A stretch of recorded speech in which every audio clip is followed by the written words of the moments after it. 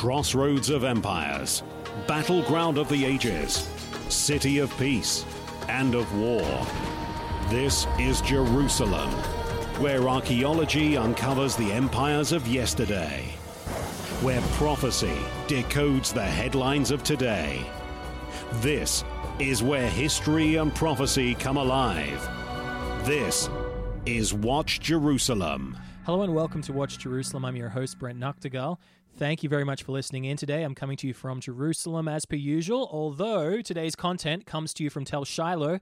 On Friday afternoon, I was privileged to go out to that location in the center of Samaria, the hill country of Ephraim, and there interviewed Dr. Scott Stripling. He's the director of the Shiloh excavations. They've just completed their third season, and he's in town for a three-week stint going through a lot of the material of previous excavations, sifting through that material and really using a modern-day technology to find what they missed in those previous excavations. And so he's here with some of his team for 3 weeks to make the most of the opportunity. We went out there, and he was kind enough to give us about a 20-minute interview about the significance of the Shiloh excavations, these renewed Shiloh excavations, as well as what they're doing there today. I will say, though, just before we started our interview, that somebody screamed out from their sifting station talking about that they'd found some type of seal or a scarab of some type. I was so busy thinking about this interview that I forgot to even look at it. But it just highlighted the fact that every day they are finding things out at Shiloh, sifting through this material. Thankfully, the material, by material I mean dirt, basically the buckets of dirt that were removed from the excavation of previous excavators, they kind of dumped them right next to where they excavated, which is kind of nice. So even though the context of these discoveries is lost, let's say the specific layer, we know that they came from the area just adjacent to it. And so all these finds are extremely important to be documenting to tell the full history of Shiloh, the headquarters of Israel for a good 300 years. And so what we're going to do today is just cut across to that interview. Again, it's about 20 minutes, and Dr. Stripling was very kind to take some of our questions. If you do have some feedback or some questions about the excavation itself, I might be able to pass them along to him and see if we can get his answers if this does prompt you in any way. But this is, again, a very important excavation. Renewed excavations. They've been going on for 3 years, and I think they're going to go on for another 3 years as well. And so we're looking forward to the results that come from this. But for now, we'll cut away to the interview from a few days ago. This is Watch Jerusalem. Thank you for listening. I'm here with Dr. Scott Stripling, the provost at the Bible Seminary, if I'm correct, yes, in Katy, Texas. Is that how you say it? That's right. Great. And you are the director of the renewed Shiloh excavations. I believe you're in your third season, or just completed your third season. That's correct. And you're here in the middle of the winter. You know, you wouldn't know it from today because it's beautiful out. Well, we wish we had this weather in the summertime, believe me. We've completed 3 seasons, but we're doing a short winter season here where we're going back and sifting some of the older material, and I'm training my team on how to do effective wet sifting. Okay, so this is a couple-week exercise? 3 weeks. 3 weeks exercise, great. So if you could, just briefly, just talk about the snapshot of the biblical history at Shiloh so we can get a couple of dates in mind for people and what happened here, just the high spots, and then we'll talk about your recent excavations. Okay, so the chronology is that Joshua and the Israelites, according to Joshua 18:1, arrive at Shiloh in about 1400, 1399, just maybe the beginning of the 14th century. The text says that the tabernacle is erected here at Shiloh, and if you do the math, it's here for a little over 3 centuries. We have continuous occupation through that time period. We have a Philistine destruction that we now have evidence of. Then we have a reoccupation of the site. The Bible talks about the prophet Amichai, who's here a bit later. And then we go through the Second Temple period with continuous occupation as well. We have Byzantine and a little bit of early Islamic. So the pre-Israelite foundation is about 1750 BC, what we would call MB2, all the way through the Islamic period. Okay. So I'm interested of why you're even back here, because this is a heavily excavated site. at least as in terms of Israel, obviously there's much more to dig, and almost a century of excavation from the very beginning, and then more excavations in the 80s, I believe, and now you're back here. What drove you to come back? Did you feel like there was more information, I guess? Absolutely. Well, first of all, just behind us is where the Danish dug. 1922 is when they first broke ground, so we're coming up on the 100th. Yeah, they've joined back in with us. We have a Danish team that's working, so it's really exciting to have them as part of it. They did 4 seasons of excavation, but in the 1920s, their methodology was, quite primitive compared to ours, and they only did a small section.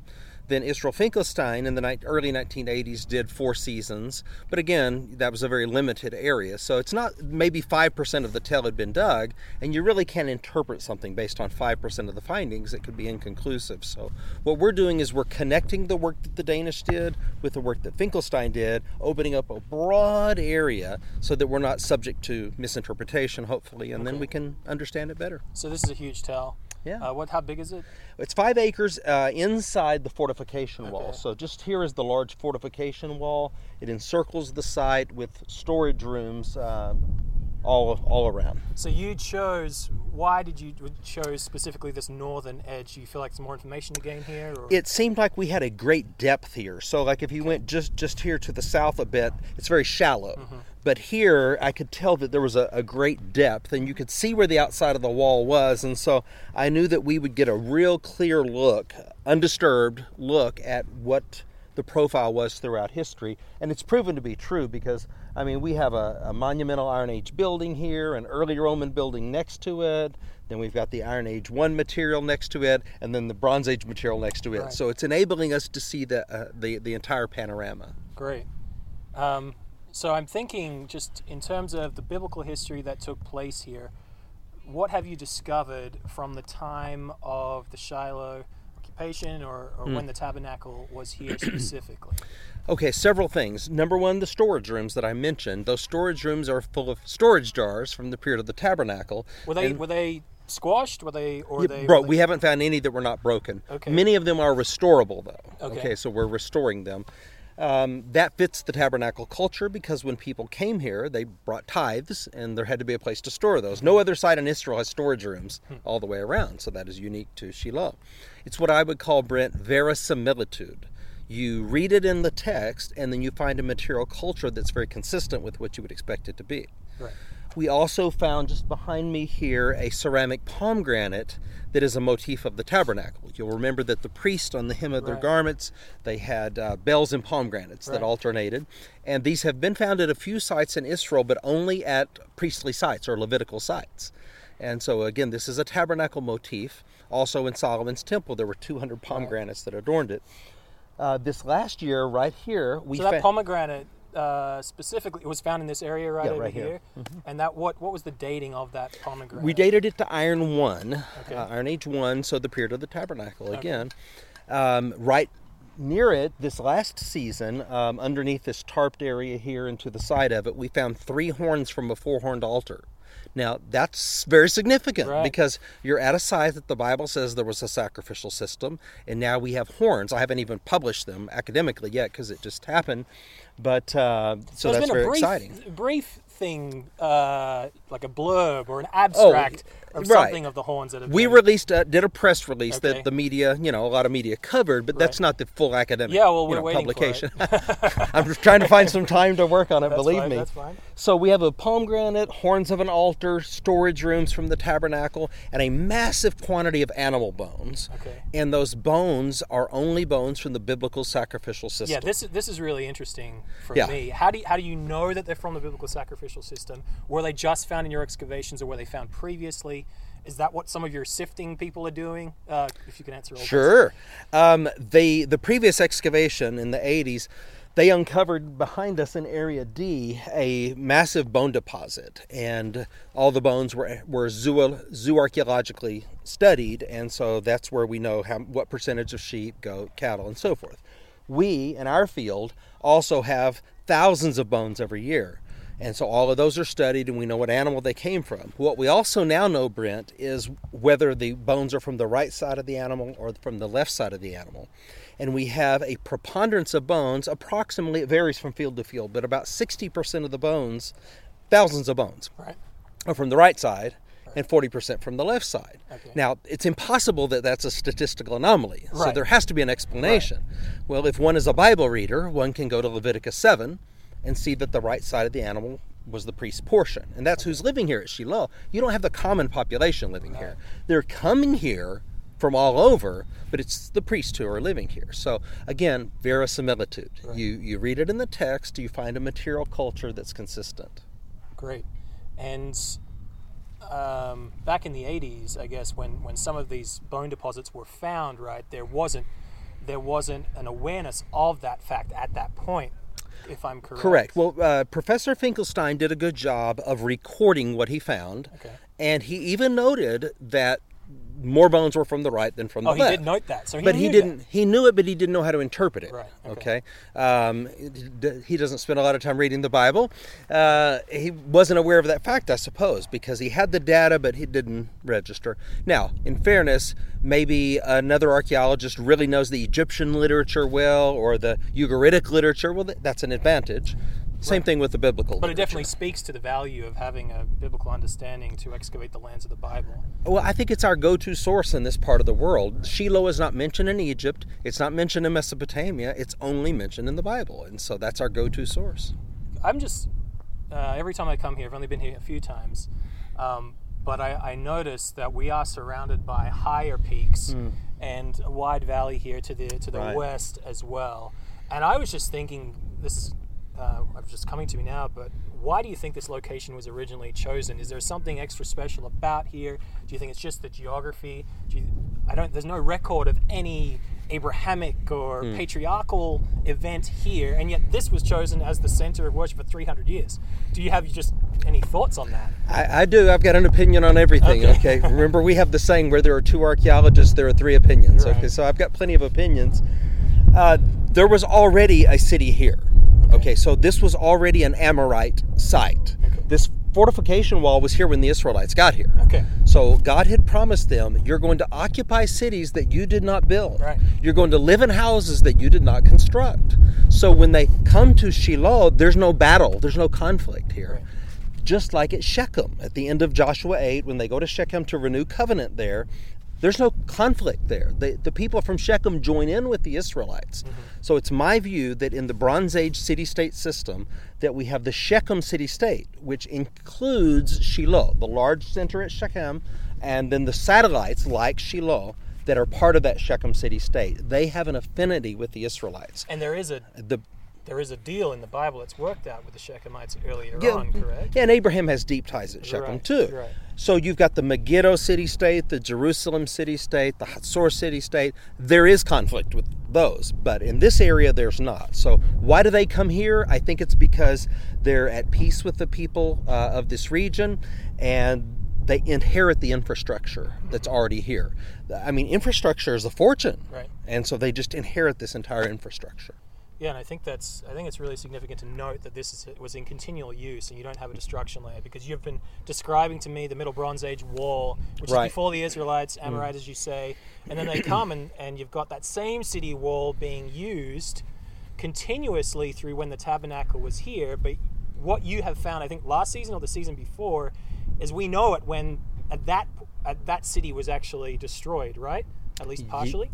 The city that the Israelites came into, we do not have evidence of destruction. Okay. Much earlier, right below us here, there's a burn layer that's about this thick from hundreds of years before the Israelites were here. There was another conflict that we know nothing about.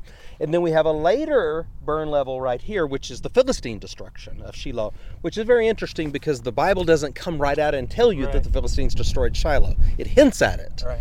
But as of last season, I think we can synchronize the archaeology with the biblical text right here. So this is something that's really important for people to know, is that you can't just gain all the information from the Bible at recovering the history. The Bible speaks of what it needs to speak of, the very important details. But this was an enigma of Shiloh. Right. When was it destroyed? Does it relate to the taking of the ark from here in the battle with the Philistines or not?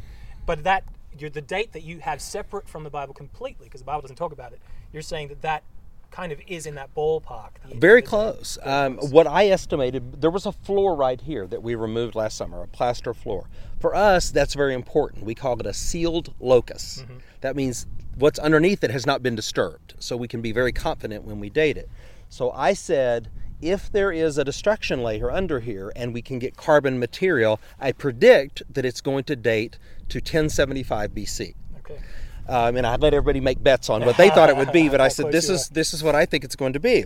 So we did have a destruction layer, we did carbon date it, and it came back to 1060 plus or minus 30. Okay. Which is 1075. So we nailed it right on the spot. That synchronizes with the biblical date. So once again, you have the archaeology and the biblical record very, very similar. Great. Is there anything else that you think is important to discuss relating to discoveries over the past few years? You've got the pomegranate, the horned altars, you have the destruction layer that match the biblical text, you have the bones that match the sacrificial system. Are there any other points of contact with the Bible in the archaeology here that you can speak of? We have a large monumental building from the period of the tabernacle that we're focusing on this next season especially, and that will be very interesting. And that's located towards the top? No, it's in our field right here. Sorry, right here. Okay. So that will be a focus of this coming season, so you'll have to check with me, check back with me on results from that. If you allow me, I'd love to do this yearly just to catch I would love to do that. Appreciate your interest in Shiloh. Just one more other couple of questions. You've already kind of spoken to this a bit. How valuable is it for you to have a knowledge of the biblical text when you excavate here? Here especially, it's very critical because without a knowledge of those details, like Leviticus 7 mentioning the right side of the animal and that type of intimate knowledge, how do we make sense of anomalies when we come across them? So even geographically, when Robinson identified this site, he took the Bible, and the Bible gave specific geographic landmarks, and it led him to this place, and nobody doubts now that this was Shiloh. So I have found, working here in Israel and in Jordan, when I worked there, that a knowledge of the Bible is very critical. And to this point, have you found something that does present a conundrum here in what let's say your interpretation of the biblical text is to what you've found? Is there any questions in your mind about, well, that kind of doesn't gel with what I thought it might have been? There are. I mean, one doesn't jump out freshly from my mind, but there are times that happens.